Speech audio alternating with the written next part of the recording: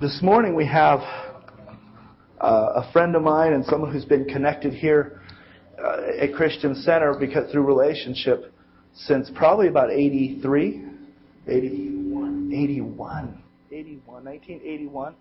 I just took a shot in the dark right before I went to Mexico. I sent off a quick email and said, Jason, just realized you're going to be up here. Can you come and minister the Word? And so he just sneak away this morning and share with us. Then he's going to be up here every night this week sharing. And he's just got a powerful Word. I've known Jason probably since about 1986 or 1987. We're through a common friend, and it's been great to have him as a friend. But God has done some miraculous things through this man's ministry and life, and his children, his wife. All of his kids now are all three of them are going on missions trips within the next couple of weeks. China, Philippines, and Cambodia. And so, he's got an international family ministry, his wife, Cindy. And so we're going to ask him to come forward here. And at the end of the service, we want to take another offering, and this offering will go 100% to just continue the ministry that Jason's involved in. And because at the end of the service, his desire is to pray and minister, we're going to ask everyone to give by putting it in an envelope, writing Jason on it, and just dropping it into the receptacle. That way we don't break the flow of the ministry and spirit. But don't neglect to do that. Now, here's the thing. You will have the chance all week long to give to his ministry, and so this isn't your only opportunity. But if you came ready this morning, we're going to do that. As you leave, just drop that in there. You can make the checks payable to Big Bear Christian Center. As long as we know that it says Jason Friend on an envelope or on your check, we'll get 100% of that offering to him. But I'm going to let Jason share about himself and bring him forward. And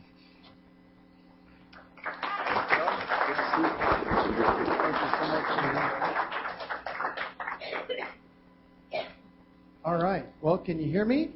You can hear me, but can you hear me? Are you hearing me now? All right. I think all right. Wonderful.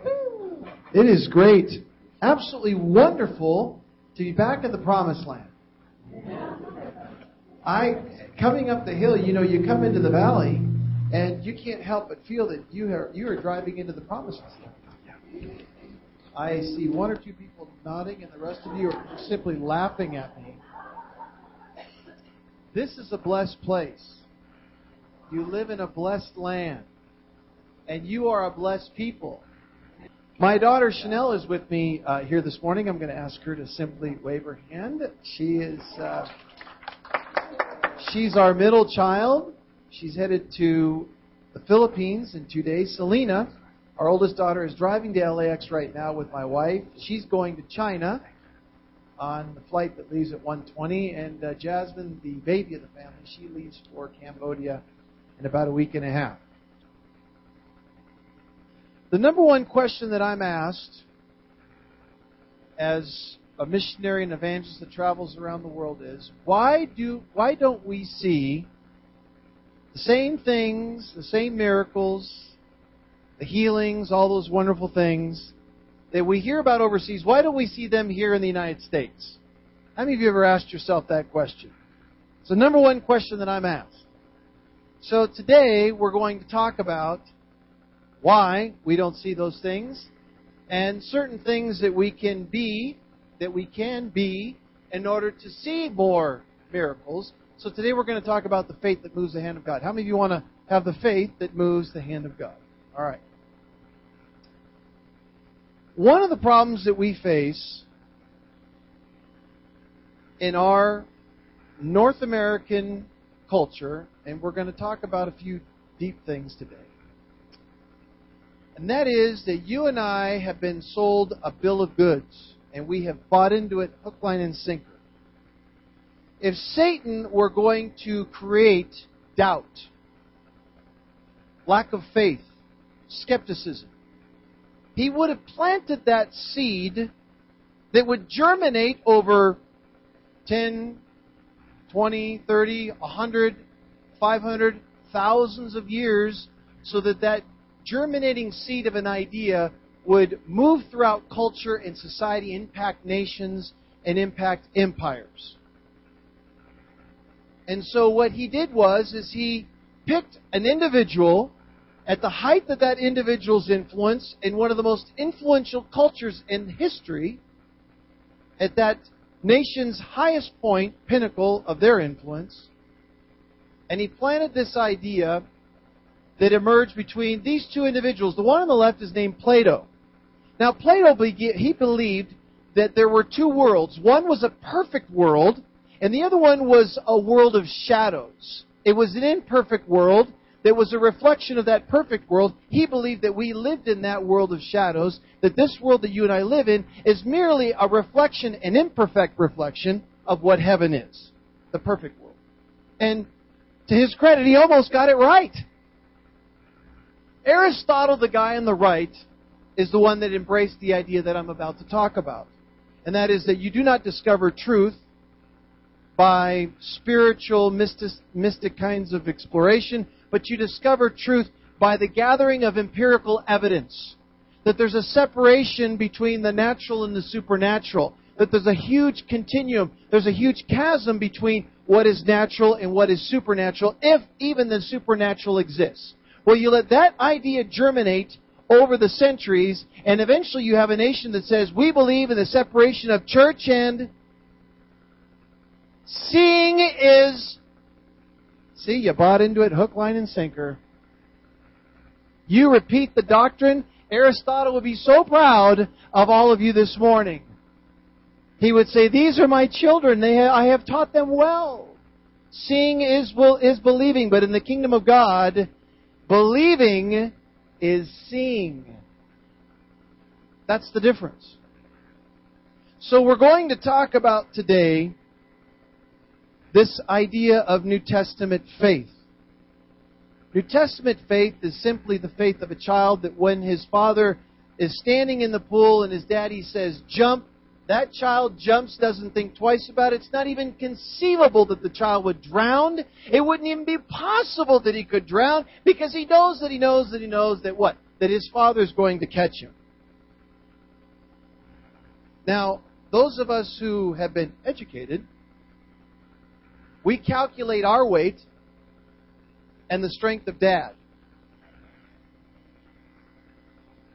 Right? We gather that empirical evidence and we make a judgment call. So the first thing that we're going to talk about, and we're going to move to the next slide, is not only this concept of developing the faith that moves the hand of God. Now we'll move on to the next one. But we're going to talk about what we need to be. In order to have things, you have to do things. And before you can do things, you must be someone. You have to be before you can do. You have to do before you can have. You can't just be a billionaire. You can't just have $1 billion. Before you have $1 billion, you must do something to earn those $1 million or $1 billion. And before you can do something to earn those $1 billion, you must become someone. So I would argue that there are lots of millionaires in this place. Lots of them. I want you to nudge your neighbor and say, he's talking about you. The problem is that millionaire inside or that billionaire inside has not become that billionaire. And because you haven't become that billionaire or millionaire, you are not doing what billionaires do to make their money. And if you don't do what billionaires do to make their money, then you don't have $1 billion. I could take Steve Jobs, if he were still alive, remove everything that he did at Apple, remove everything that he did at Pixar, take him to a foreign country, teach him the language, and within 10 years, he'd become a millionaire. Because he's wired in such a way that he does what millionaires do. Same thing with Henry Ford. Same thing with Bill Gates. You see, so we're going to talk about what we must be. Well, the first thing, in the next slide we're going to talk about, the first thing that we must be is we must embrace what these Asians, Africans, and Latin Americans, they all are. What they have in terms of who they are as human beings, and they all possess this holistic view of life. That is a staunch difference between Latins and Americans. We separate the supernatural from the natural, but Latins do not. That's why in Mexico, if your child gets sick, you're just as likely to take that child to the witch doctor before you take him to the medical doctor. Because to them, spiritual and physical and everything is holistic. It's all wrapped up into one huge ball. We breathe, we eat, we do, and we are part of the same world that demons are in. They don't live in some sub-universe. We are all inhabiting the same space. So they embrace what we call a holistic view of life. I'm not asking you to see a demon under every rock. But I am asking you to see that there are principalities of darkness, as well as the kingdom of light, that influences everything from the President of the United States all the way down to the janitor that sweeps the floors in our high schools, in our middle schools. We are at war 24 hours a day. There's a war 24 hours a day over the very thoughts of our minds, and we're the ones who determine which side wins. So with that, we're going to move on to the first element. First element that we will find in terms of people who lived in the New Testament and Latins and Asians and Africans that see the hand of God move. This is the first one.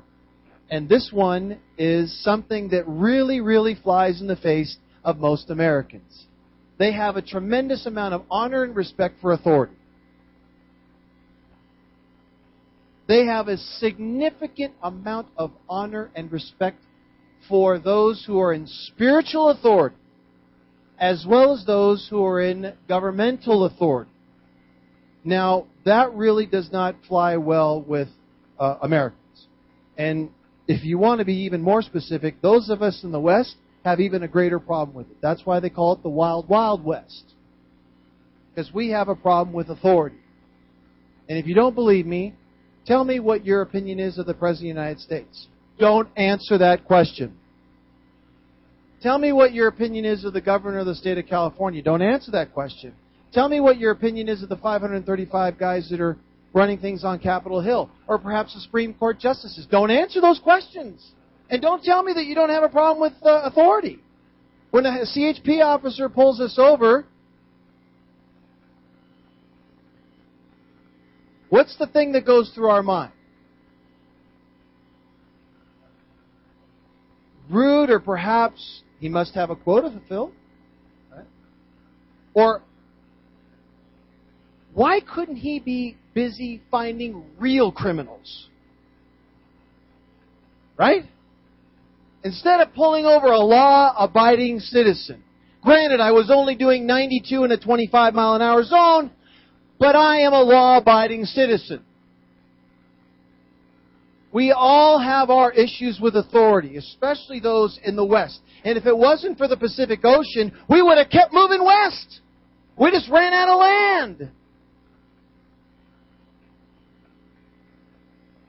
Now, California tends to be sort of a fruitcake state. But the heart of California, not the coastlands, but the San Bernardino towards the east, once you move into Arizona, Nevada, these are gunslingers. They do not like to be told what to do. Survivalists live in these mountains. And so, yes, we do have a problem with authority, and it's no wonder if we have a problem with authority that we don't see any miracles happening in our lives. Because rebellion never is a good seed for revival. I was speaking at a Fresh Fire conference in the San Bernardino area, drove onto the church property, and I was immediately greeted by an immigrant. Now, how he determined that I was the guest speaker is beyond me, because if you've seen my truck, that is not a keynote speaker truck. It has a dent in the back fender. And one of the reasons why I've never repaired I may repair it this week, but one of the reasons why I never repaired the dent is because I feel that a dent in your vehicle is carjack-proofing your car. I mean, who rips off a dented car? Nobody steals a dented car, or a dirty one for that matter. He walked up to me and he says, "Are you Jason Friend?" I said, "Yes." Now, his English was so-so. This man refused to let me carry any of my books out of my truck.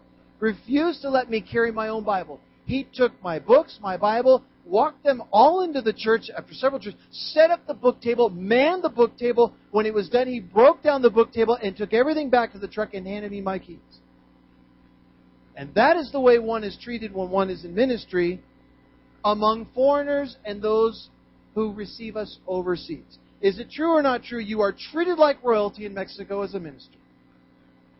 We are not. Now, I know it sounds self-serving. Now, he didn't know I was going to speak on this. But if I tell you, hey, you need to go to the gym, and you need to go to the gym, but I happen to be the owner of the gym, does that sound self-serving? Perhaps. But is it truth? Absolutely. Now, I'm not trying to do anything else but to simply encourage you to walk in the very elements that I see in people's lives overseas and in the New Testament. It's that simple. My dad said it so well. As people would come into his bar, he'd look at them and said, when they would just chatter, and have their opinions, he'd say, why don't you just put something else on the bar beside your elbow?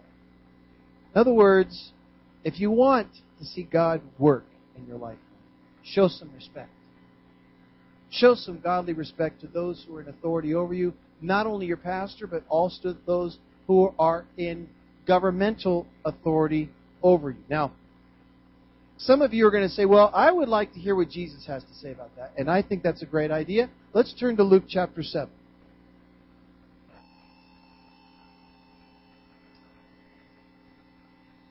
Luke chapter 7 is a wonderful, wonderful verse. It's a wonderful passage, I should say, that talks about, and you know what? I'm having a little bit of a problem with my Bible program here. Can I borrow your Bible? It falls apart at the end. That's a sign of a good, well-used Bible. Notice what it says, beginning in verse 1 of chapter 7. It says, now when he concluded all these things in hearing of the people, he entered Capernaum, and a certain centurion's servant who was dear to him was sick and ready to die. So when he heard about Jesus, he sent elders of the Jews to him. Notice that he sent the elders. We have it on the screen. See, I didn't need the Bible after all. It's right there. It says that he sent some elders of the Jews to him. That was the first thing that he did. And when they came to Jesus, they begged him earnestly, saying that the one for whom he should do this was deserving, for he loves our nation and has built our synagogue. Verse 6. It says, then Jesus went with them. So obviously, Jesus was a fundraiser. And when he was already not far from the house, the centurion sent, what does it say? It says that he sent friends to him. So the first group was a group of Jews, people who were involved in the construction of the synagogue. The second group, now these are the close confidants. And it says, Lord, don't trouble yourself, for I do not deserve to have you come under my roof. That is why I did not even consider myself worthy to come to you. But just say the word, and my servant will be healed. For I myself am a man under authority, with soldiers under me. I tell this one, go, and he goes. And that one, come, and he comes. I say to my servant, do this. And he does it. He was not far from the house. I'm sorry. Next slide. When Jesus heard this, he was amazed at him. And turning to the crowd following him, he said, I tell you that I have not found, what does it say? I have not what? I have not found such great faith, even where? In Big Bear. In Big Bear. Then the men who had returned to the house and found the servant well. Now, it's very important that you understand that Jesus is equating this man's authority and respect for authority with faith. He didn't say, I have not found such great respect in all of Israel. I have not found such great honor in Big Bear. He said, I have not found such great faith. in Israel. So many times when you travel around the world, or if you come in contact with people who somehow study the New Testament and get into the lives of the people of the New Testament, they have a significant amount of honor and respect for those in authority. They will do whatever needs to be done in order to gain favor in the eyes of their leadership. I was in Buenos Aires about a year and a half ago, 2 years ago, and I was preaching in a church called King of Kings, a church of about 30,000 people. And I got to tell you, hey, I'm a gringo. So in a lot of ways, I'm kind of like you. When I'm sitting there and, pastors preach, the same thing goes through my mind, goes through your mind. Everything from, man, this is really good, I've never heard that before, to, are we getting out of here? Whatever it is, I'm just like you. And I had to go to the church that day. It was 4 o'clock, and I did my radio program. And I left, and I was going back to the hotel to prepare, because I was going to preach in the church that night. As I'm coming out of the church, now it's Tuesday night. They've given the church approximately 3 days anticipation of this campaign, which we would never do in the United States. We need 6 months to start telling everybody, remind everybody. Then we got to put it on Facebook, put it on Twitter. Then we got to do flyers and do tickets and raffle things off, all kinds of things. It'll be fun, the whole bit. There, 3 days before they announce it, 4 o'clock in the afternoon, I'm walking out of the church, and I see a line of about 400 people lined up in the pouring rain. I turned to my driver and I said, "What are all these people doing here?" He said, "Oh, they're lining up for church." I said, "They're lining up for the campaign tonight? Tonight? In the pouring rain?" He said, "Yeah." I said, "There must be 400 people here. Pouring rain." Now, I didn't say anything out loud, but I said to myself, I know the speaker who's coming tonight. And I wouldn't be standing in line to hear him. And I like me. I like me a lot, but I don't like me that much. And the Lord said, they're not here to hear you. They're here to hear me. And I got to tell you, that place was packed to the gills. 2,500 people packed into that church, 1,000 people in the upstairs over room, and 1,000 people 3 blocks down the road watching via closed circuit. Tuesday night. 3 days' notice. Hunger and thirst. And people healed. People set free. People saved. Probably 500 first-time decisions that night alone. It wasn't because of an eloquent sermon. Because they have a significant desire to gain favor in the eyes of their leadership. The second area that we're going to talk about is that people in the New Testament and overseas have what we call a great sense of urgency and desperation. That, again, is something that we have a real hard time with, because we do everything we can to eliminate our urgency and our desperation. This is what we have. We have POSs, PPOs, HMOs, and even GTOs. We have life insurance, health insurance, dental insurance, car insurance, renter's insurance, fire insurance. And we can even take out policies on different parts of our body if we so desire. Ask Dolly Parton. This is meant to eliminate urgency and desperation. The rest of the world doesn't understand HMOs and PPOs. They don't understand dental insurance. I came from a country last week that I mentioned before that up until recently, and today I still don't even know if it's the case, they do not use anesthesia. The dentists don't use anesthesia. You can imagine how popular that man is. We do everything humanly possible to eliminate God and depending upon Him as a culture. Everything. We stock up on our food.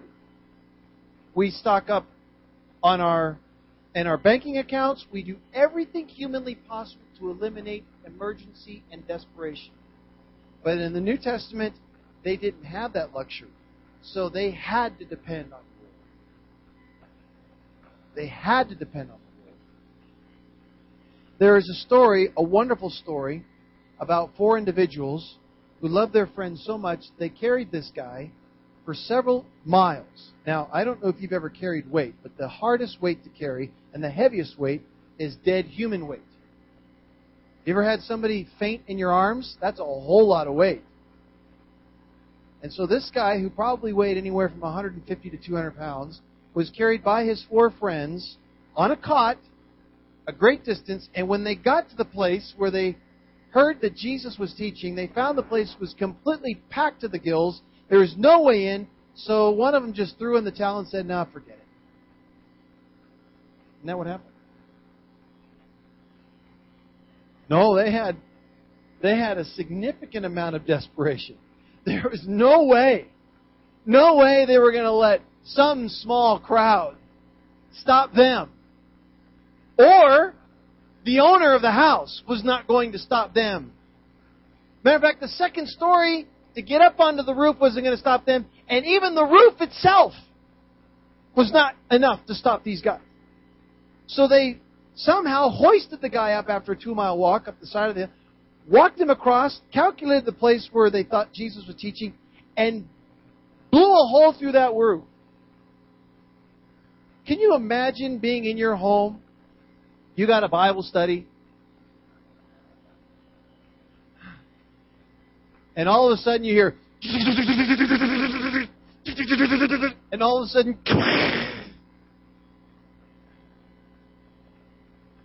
I guarantee you what would be coming out of your mouth was, "I have not seen such great faith." That would not be the words that would be coming out of your mouth. But Jesus, it says that when He saw their faith associated with this desperation, so we have faith associated with honor and respect, and now we have faith associated with desperation and urgency. When He saw their faith, He said to the young man, "Your sins are forgiven." Now I can imagine the guy. Let's see. Got up at 6 a.m. Took him 3 hours to get me here. Obviously everyone knows I cannot walk. I'm lowered on this cot. He can tell that I am out of commission. You know, I came from a miracle, and I really appreciate the whole forgiveness of sin thing, but that is not why I'm here. That's not why I'm here. But see, the Lord knew that He had a barrier. That barrier had to be removed in order for that young man to receive his miracle. And I believe there are a lot of people, even in this place this morning, there's a miracle with your name on it. It hasn't come because you've allowed a barrier to fall between you and God. God wants to do something in your life. But God, many times, does not move forward until that barrier of sin is removed. For some, it's repentance for the very first time. Or for others, it's something that is hidden. Now, I'm not one to say what that is. That's really between you and God. But in this case, Jesus clearly points to this guy and says, you've got a barrier. Before we move forward, that barrier needs to be removed. Your sins are forgiven. Now the guy who had one obstacle, meaning the journey, and the house full of people is the second journey, now he's got a third obstacle, which all of a sudden emerges in the middle of the story, which is the Pharisees. The Pharisees rise up and they say, who can forgive sin but God alone? So now Jesus' attention that goes now from the paralyzed man is now having to focus on a spirit of religiosity. And the spirit of religiosity in the church today is one of the number one things that kills the move of the Spirit. It kills healings. It kills all kinds of deliverances and breakthroughs in people's lives, because that spirit of religiosity that comes from those Pharisees creeps its head up, and now the Spirit of God has to deal with the fires that Spirit brings in. So the poor guy is put on hold. Now Jesus has to deal with these guys, with their crazy Aristotle thinking. Who can forgive sins but God alone? And the irony is that they were right. God is the only one who can forgive sins. And by suggesting that He can forgive sins, what Jesus is saying is, hey, I'm God. Because I have the authority to do that. So that's why He says, hey, what's easier to say? Your sins are forgiven, or pick up your mat and walk? What do you guys think? What do you think is easier to say? Your sins are forgiven, or pick up your mat and walk? Okay, let's have a vote here. How many people think that Your sins are forgiven. Raise your hand. Okay, so we have, okay, and then how many of you say pick up your mat and walk? Okay, now I know that half of you did not vote.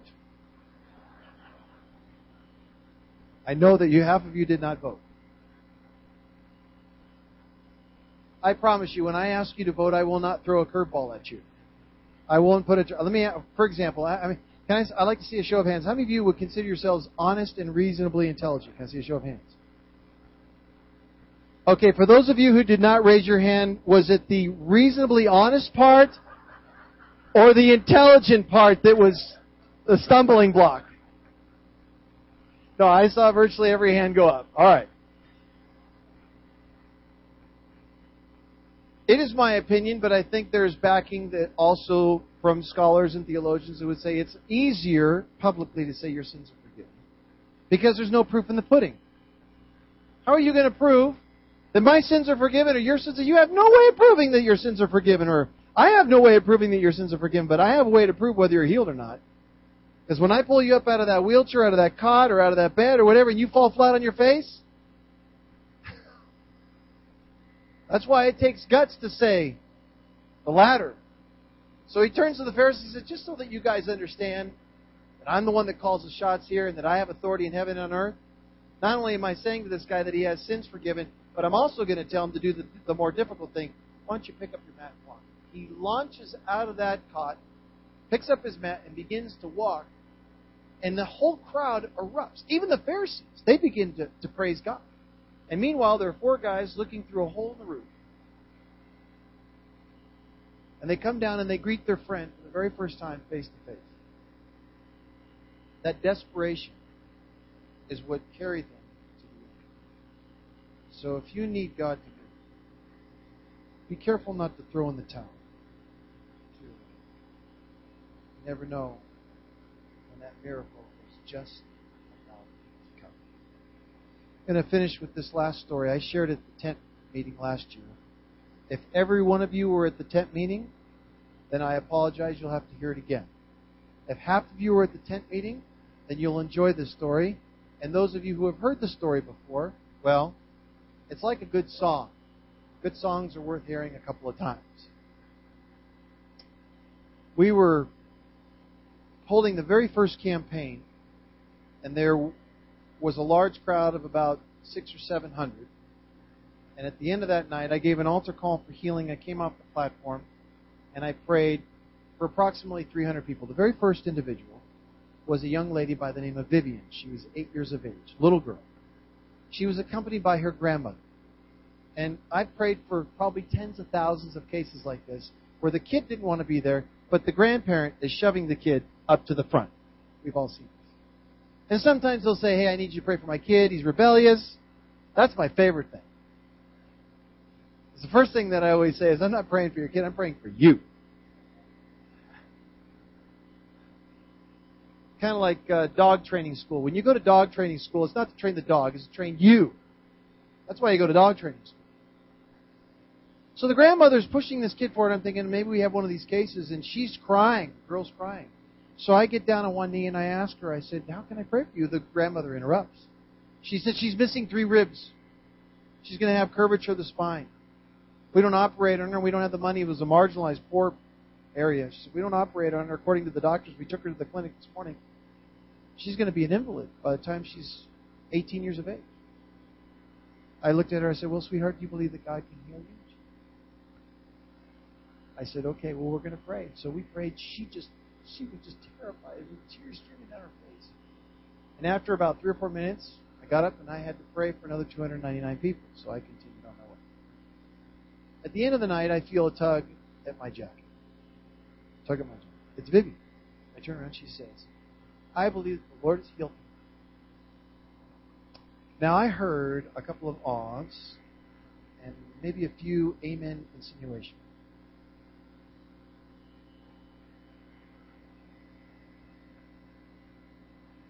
The rest of you were probably in my camp, which is kind of like the Missouri license plate that says Missouri is called the show me state, right? Kind of like we'd like to take that, run it by a doctor before we just accept it. So I looked at her and I said, well, that's wonderful, sweetheart. Praise the Lord. Now, I don't have to say anything because you understand the nuances of language. You understand exactly what I'm saying and exactly what I'm not saying. That's because you're all native speakers. A Mexican might think that I'm actually celebrating if he didn't understand the nuance of the language. But you understand when I say by my tone, that's wonderful, sweetheart. Praise Him. And the Lord said, well, to me, at that moment, well, fancy pants, we can prove it if you'd like to see the proof. I turned to my left and there was a doctor standing right there. There was a doctor, and I walked over to the doctor and I said, hey, doc, I said, we've got this case here. This young lady goes, oh, Vivian. He says, Vivian. He says, I looked at her earlier today. She came into the clinic. He said that she's missing 3 ribs. He says, unless we operate on her, she's going to be an invalid by the time she's 18. I said, well, she claims that she's been healed, and, would you mind checking her out? It's not a problem. It's very simple. She just needs to have this, the correct amount of ribs on both sides, and that's easy to count. So he brought her over. He lifted up her shirt. He counted by 2s up her spine. He took a step back. He said, this is not the same back I looked at. This is not the same back I looked at earlier today. He said, she's been completely healed. Completely healed. Well, I felt like a man of faith at that moment.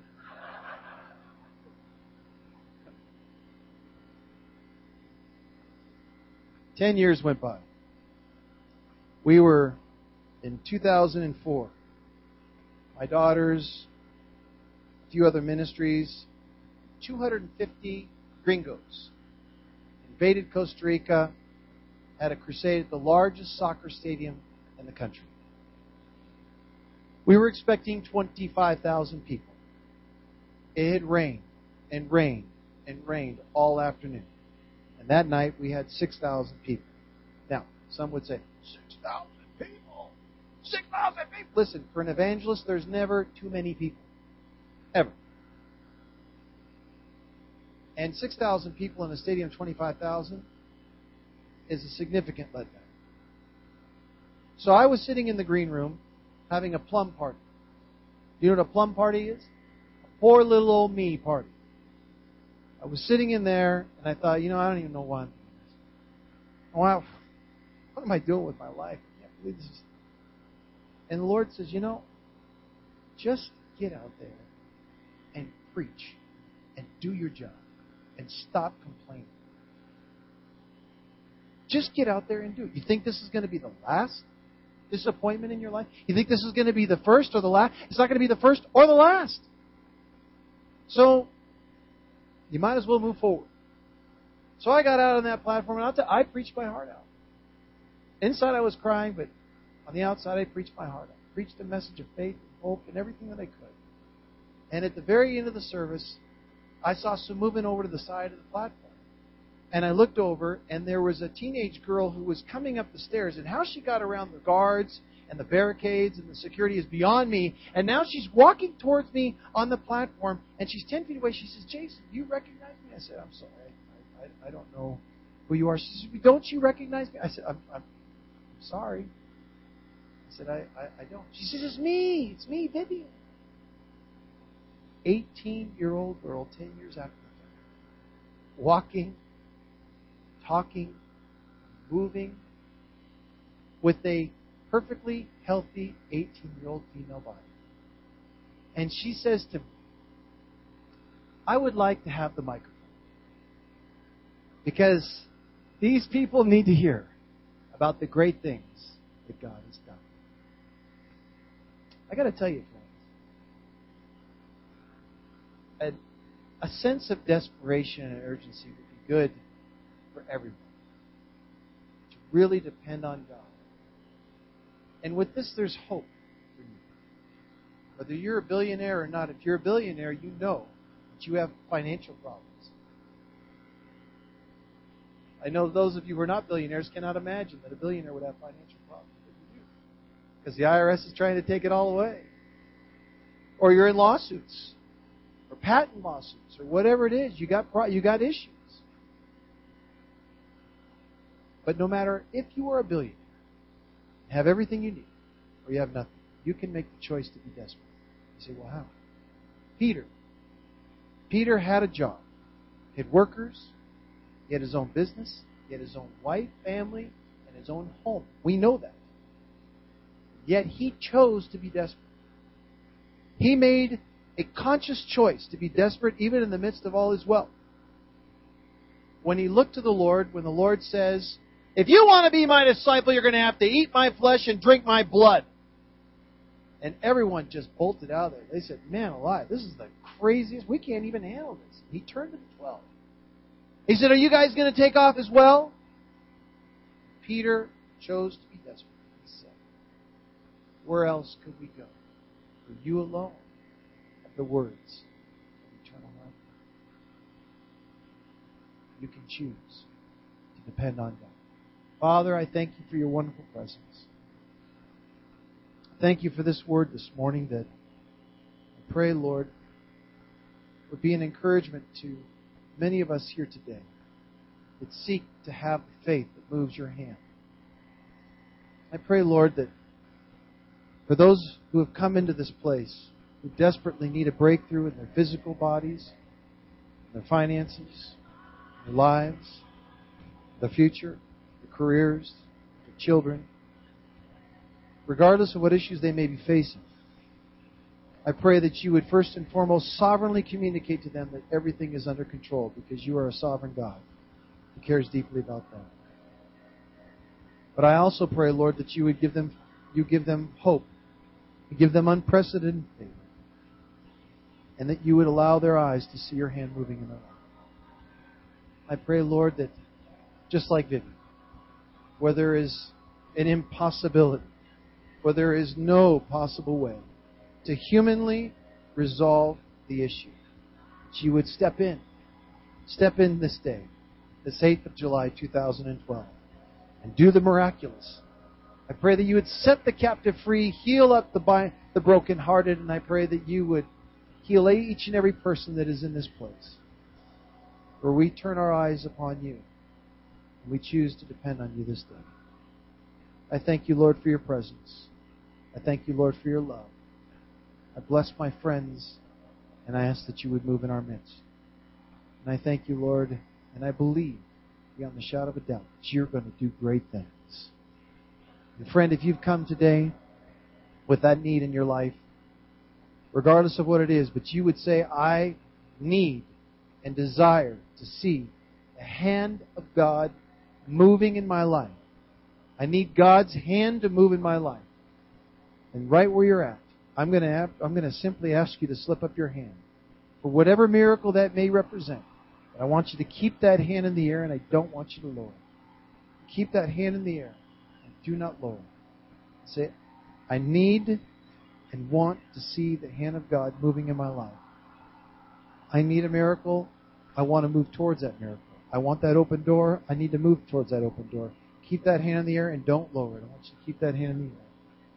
And now with your hand in the air, I'm going to ask, and I know that's most of us, it is most of us, I'm going to ask you to stand to your feet with your hand in the air.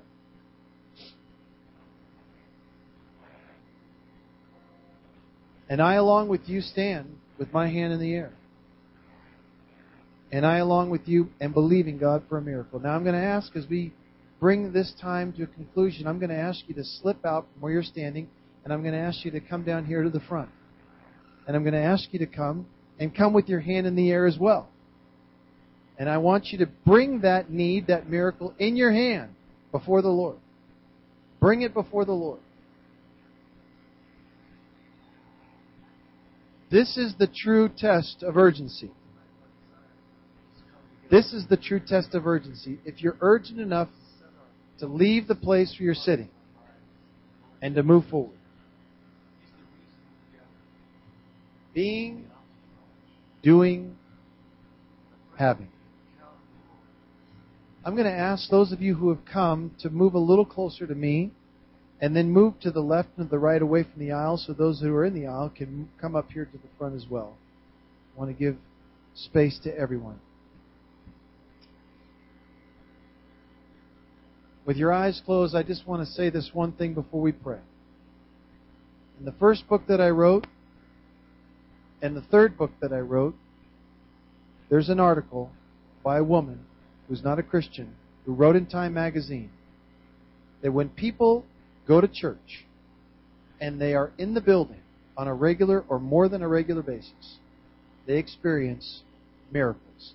They're 3 times more likely to recover after an operation, 3 times less likely to have high blood pressure, 3 times less likely to die of certain illnesses or premature death. Being in God's presence on a regular or beyond regular brings healing to your life. Now, I want to highly encourage you. We will have altar calls like this every night in this campaign. Every night. And every night God will move. I want to encourage you. Faith comes by hearing. Hearing the Word of God. Father, in Jesus' name, we lift up each and every one of these needs. We recognize You as our sole source. We recognize You as our one and true source. So we ask, Lord, today, that You would move with power in our lives, that You would open unprecedented doors, that You would grant these people unprecedented favor. We pray, Lord, for healing upon the body. I pray that You would touch everything in their heads, their minds, their circulation in their brains. Touch each and every chemical in the mind. I pray, Lord, that You would touch their sinuses. I pray You would touch their gums, their teeth, their mouth. Touch their lips, touch their skin, touch their hair follicles, every element of their body. I pray, Lord, that You would touch their throats. I pray that You would touch their shoulders, their muscular systems, cardiovascular systems, respiratory systems, touch their kidney functions. I pray, Lord, You touch their liver, touch their spleen, every area of the body, every internal organ of the body. I pray, Lord, for every woman in this place. I pray that the generations that would follow her would call her blessed. Her children would call her blessed. And that the healing and the power of God would rest upon her. She would experience peace in the midst of that storm. I pray, Lord, that You would send a word of peace to each and every home. I pray that You would send financial peace upon each and every banking account, every home in this valley. I pray, Lord, that You would pour out such an overwhelming blessing, literally that it would overwhelm them, that they couldn't contain it. And I ask, Lord, that You would make these people holy. Make them, Lord, Your people. And that they would never depart from Your ways. We ask that each and every genetic code be aligned with the will of God. Not one virus or sickness, Lord. We invoke the blood of the Lamb. And we ask, Lord, that not one issue be outside the will of God. We ask, Lord, that each and every molecule and cell be in perfect alignment with Your will at this moment. And so I pray for a breakthrough this week. We receive that breakthrough this week. I pray for that breakthrough this month. We receive it this month. And this year, we receive it this year, Lord. I pray You give clear direction. Give each and every person clear, unmistakable direction. The steps of the righteous are ordered by the Lord. May those steps be ever so clear. I pray, Lord, that You would make each and every mind clear and give wisdom to each and every person in this place. To not only be able to have a larger territory, but the wisdom to manage that larger territory. And I ask, Lord, that You would give them that favor. Wherever they go, wherever they travel, give them favor. Unprecedented favor. As we conclude, and just before Pastor Rob comes, I'm going to ask everyone to repeat this prayer with me. I want you to do it in an audible voice. Say it with me. Father, in the name of Jesus, I give You my life. I give You my heart. I give You my heart. I give You my body. I give You my finances. The turbulences in my life. All the storms I face. I give You my chains.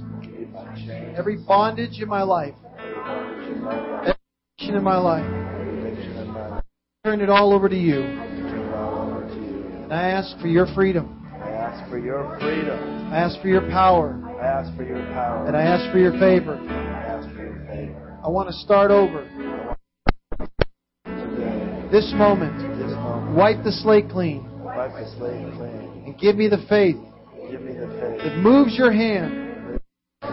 Help me to be someone of great faith, who honors and who respects and who understands urgency and who depends upon you. In Jesus' name. And I reject all of the work that the enemy has placed in my life. I uproot those seeds, the seeds of doubt, and I cast them aside so that I can walk in God's goodness, God's plan, God's direction. In Jesus' mighty name. And I thank you, Lord, for my eyes will see the great things that you're going to do. In Jesus' mighty name. In Jesus' mighty name. Now give Him praise. Give Him praise. Give Him praise. Give Him thanks. Give Him thanks. Give Him praise. Give Him thanks. Verbally give Him thanks for that breakthrough, for that miracle. Name that miracle and tell Him, I give you thanks for that miracle. Thank you, Lord. God, we thank you, God, for the miracles. God, I thank you for meeting each one of us this morning, God, and answering these things. Lord, I thank you for this powerful word, God, that we would each examine barriers that are separating us from receiving your miracle. God, I pray that you help us to become for you, God, that we would our need for you, God. God, thank you for the ministry, for the miracles, for the touch this morning through your incredible Son, the ministry of the Holy Spirit. Servant Jason this morning. Hallelujah. Father, we bless your name. Hallelujah. Amen. Amen. Amen. Hallelujah. Was this good? Amen. Amen. 7 more nights of this. 7 nights of powerful ministry. We don't want to miss. You know, as you go back to your seat and we want to receive that offering for Jason as we go, and this is kind of our dismissal here. But Jason's going to be around all week long through the tent meetings. Love one another. The ushers are at the back. You can put it in the boxes.